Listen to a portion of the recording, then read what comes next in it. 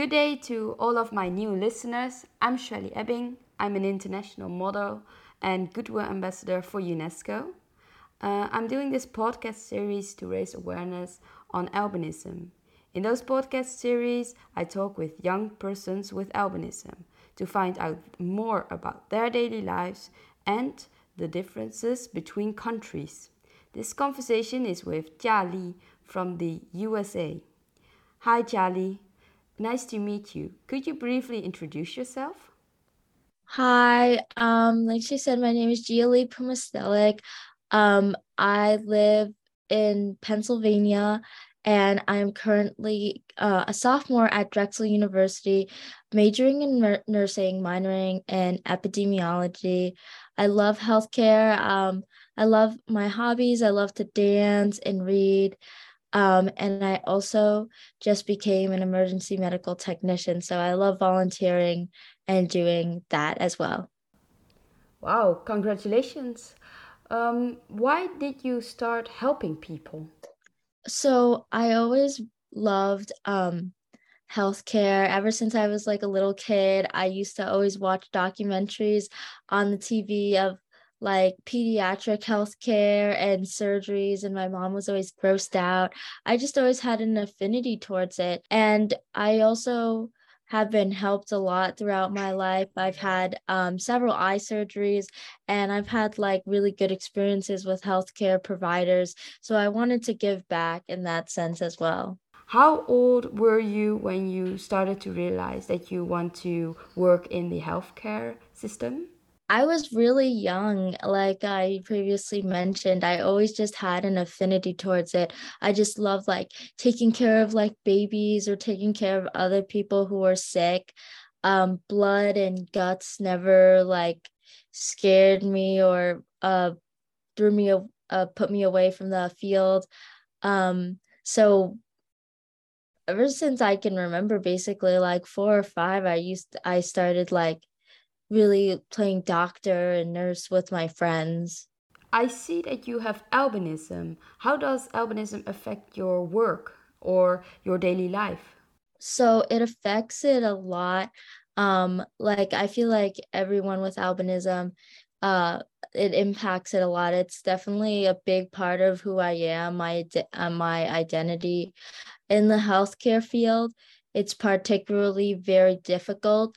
Um, there's a lot at stake. You're going to be in charge of other people's lives, and there's a lot of litigation in healthcare.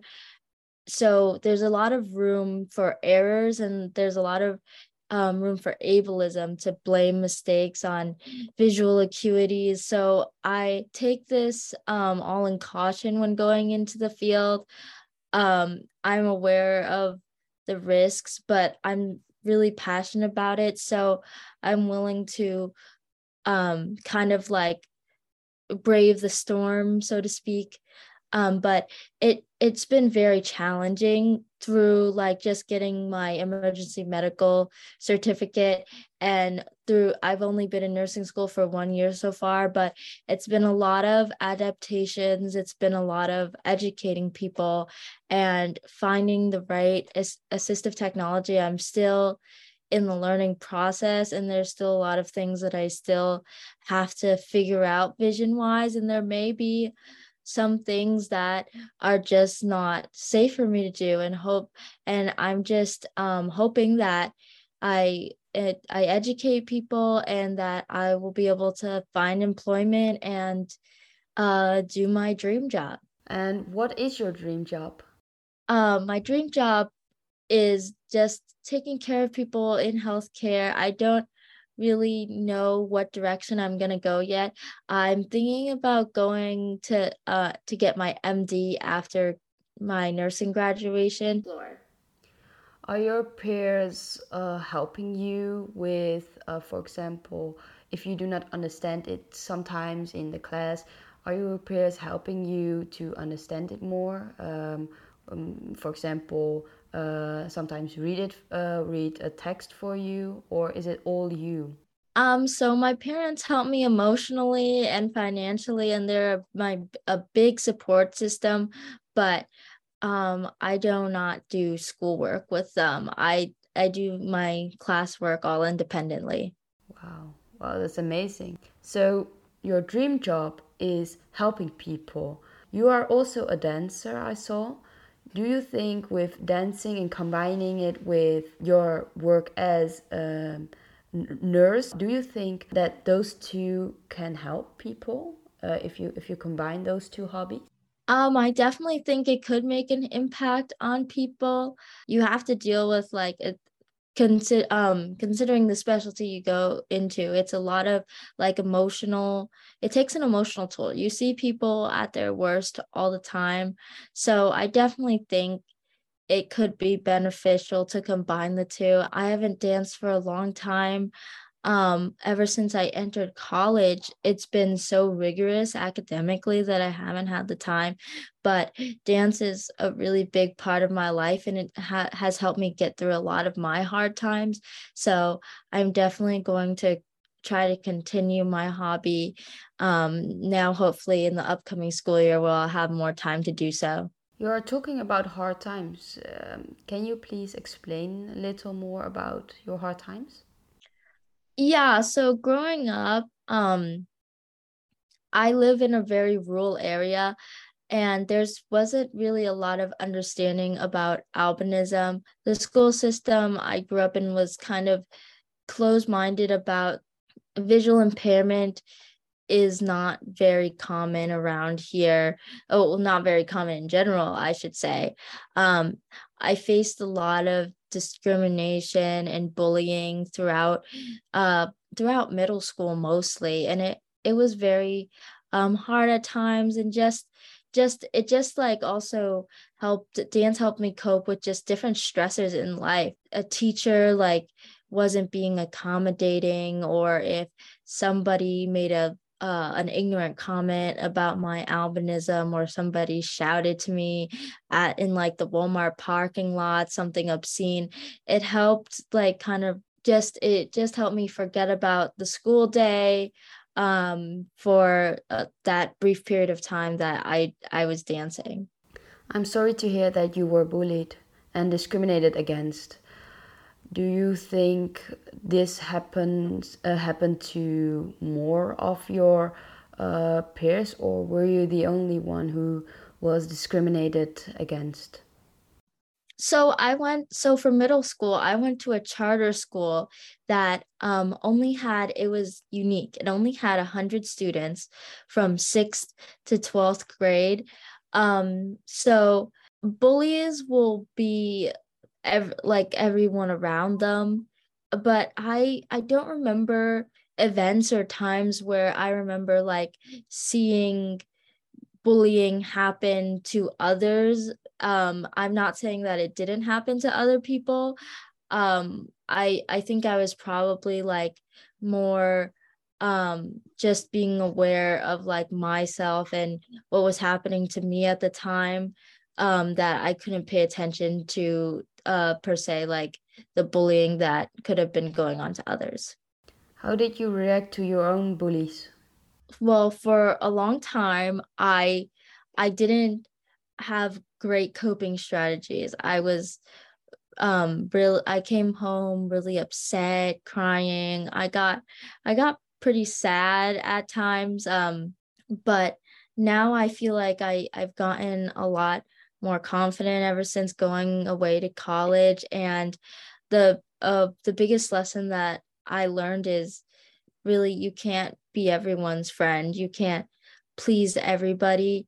And that was really important because I was always the type of person that was very hard on myself. I wanted to make everyone smile. I wanted to be everyone's friend. And just the reality of life is you can't do that. So I wish I could go back and tell my younger self that.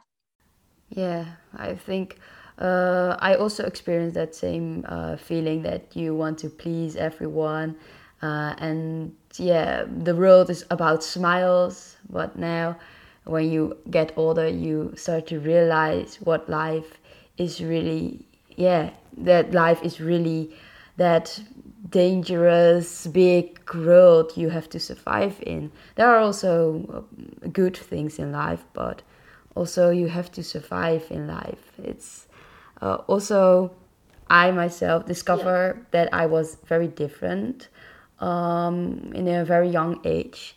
When did you discover that you were different? Oh, this is very interesting as well because I in middle school discover it a little bit more but I I like feel like I was in deny I a little bit of denial, I guess is the right word. Denial about my condition. I did know I was different. I did discover I was different from a pretty young age. I didn't really acknowledge it at all until I was a junior in high school. And I felt like that was very purposeful, like subconsciously purposeful, because I didn't want to think I was different. I was raised that, by my parents. My parents never shielded me from anything, but I just didn't want to hear it. They were like, oh, you could do everything anyone else can do, but my mom did explain, like, you have this condition, you are visually impaired, but it never it didn't click for me. It just didn't click until like junior year that, like, oh, I like this is a big deal kind of type of thing. Do you mind to be different now? I really like having albinism and having kind of like a different perspective. It gives me a really different perspective on life, and it's given me a lot of passion for helping others and advocating for disability rights and uh, human rights in general. So, no, I do not mind it. I actually wouldn't have it any other way, even though it does present many challenges. It's not the glorious path that a lot of able-bodied people imagine having a disability to be. There's hard days where I'm like, oh, I wish I could just be like quote unquote normal. But overall, I realized very quickly that I like my unique standpoint in life and the compassion and the person that it's made me in general. So, do you experience difficulties in daily life? I feel like disability rights are often overshadowed and not really talked about by the public, and I think it's so important to put disability rights at more of the forefront of human rights movements, because there are a lot of people who struggle. Like the most difficult thing about being a disabled person, I would say, in the United States at least, is just the lack of understanding of what disability is, the differences, the disability culture. Wow. How do you say to people that, like, you do not have to cuddle me or take care of me every step of the way? So I've gotten a lot better at advocating for myself in the recent years, like I previously mentioned. Just I always try to be, I feel like everyone with albinism that I've talked to and everyone with a disability in general has a different approach to telling people their needs. I I try to be as friendly as possible and educate others. Plus, blind people can do a lot of stuff. I mean, I've met also blind athletes, there's a blind doctor, blind judge. So, people who are blind can do things. And please, when you see someone with a white cane, no matter what, he's blind or he, she, they are blind or are not blind, don't grab them, because it's very scary that someone is approaching behind your back and it's like grabbing you. That's very scary. I experienced that quite a lot. Also, another question about back to your origin, because you are from Chinese descent, like me.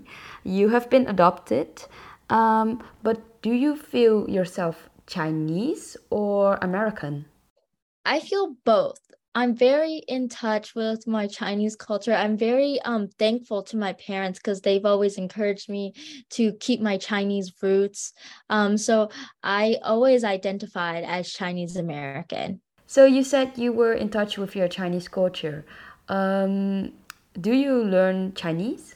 I know a little bit of Chinese, and the Chinese that I do know, I feel like I have an atrocious accent, but I do know a little bit of Chinese. I want to learn more.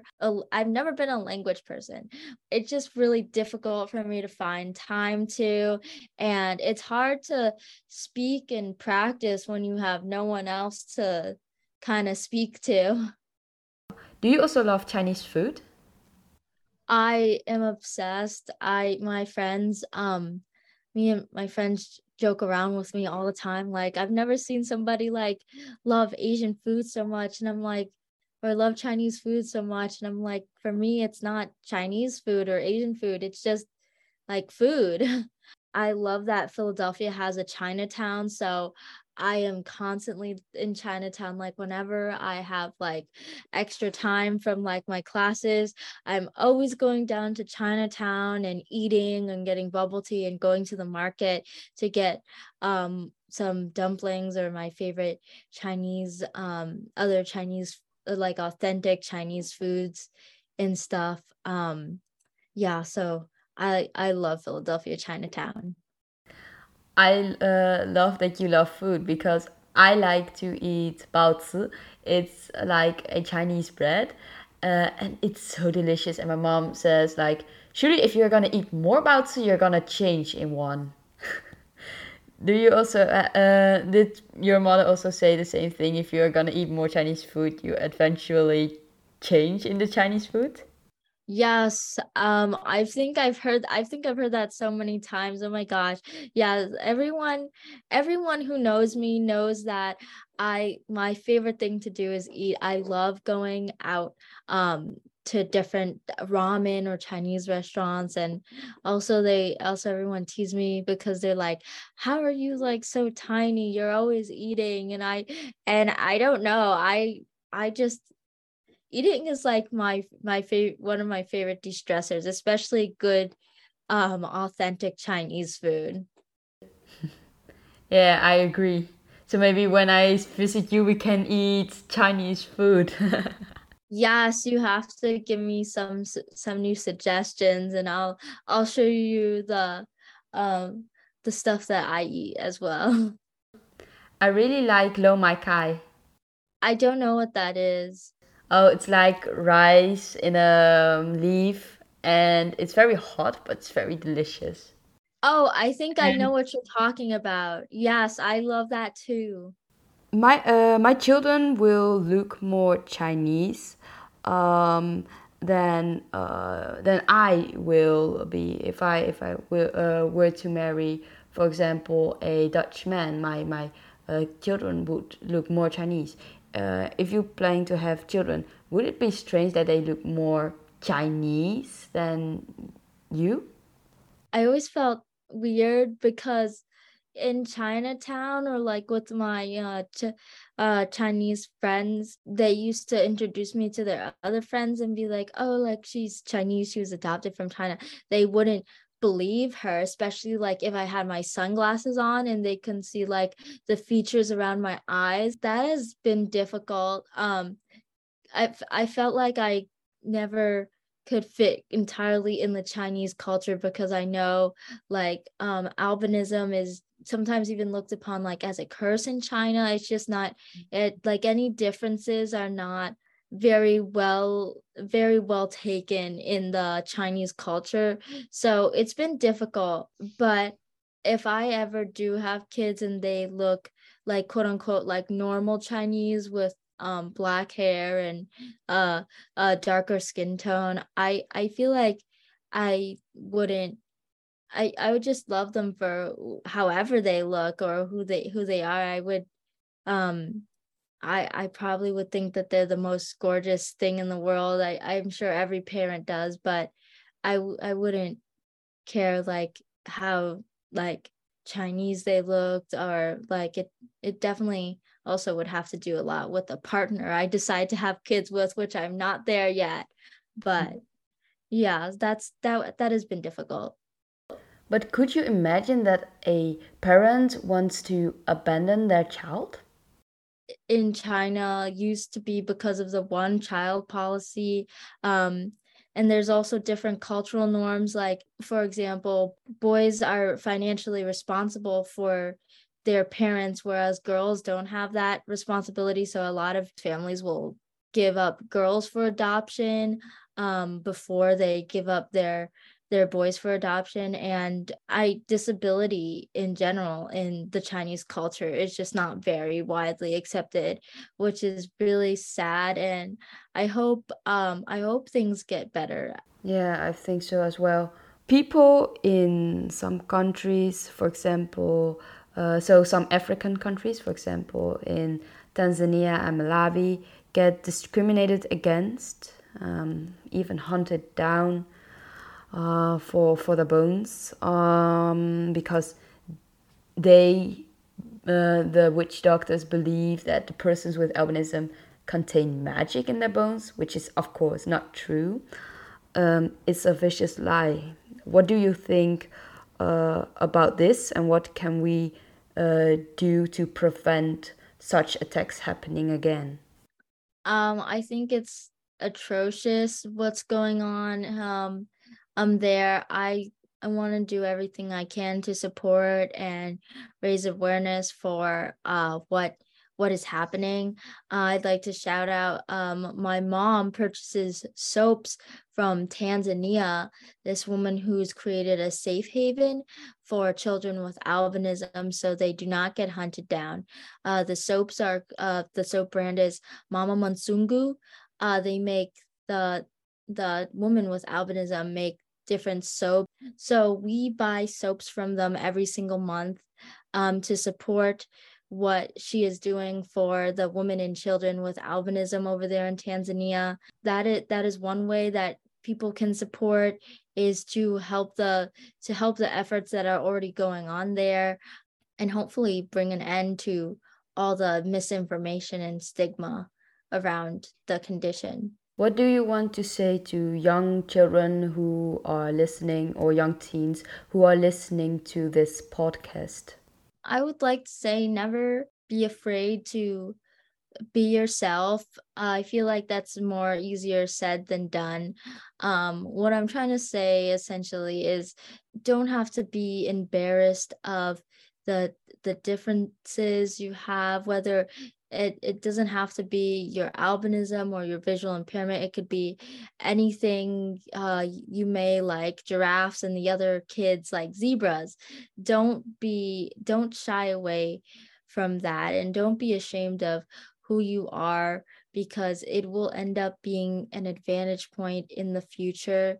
It just takes it a lot of time just takes time to find your niche, find the people that and the resources so you can grow, and people that accept you for who you are, because people who don't aren't meant to be in your life. Wow, thank you for your beautiful message. And Jia Li, thank you for your time. Thank you to all our listeners for their time. If you have any questions, please write a comment in the comment section down below. Be kind and please respect us. Thank you.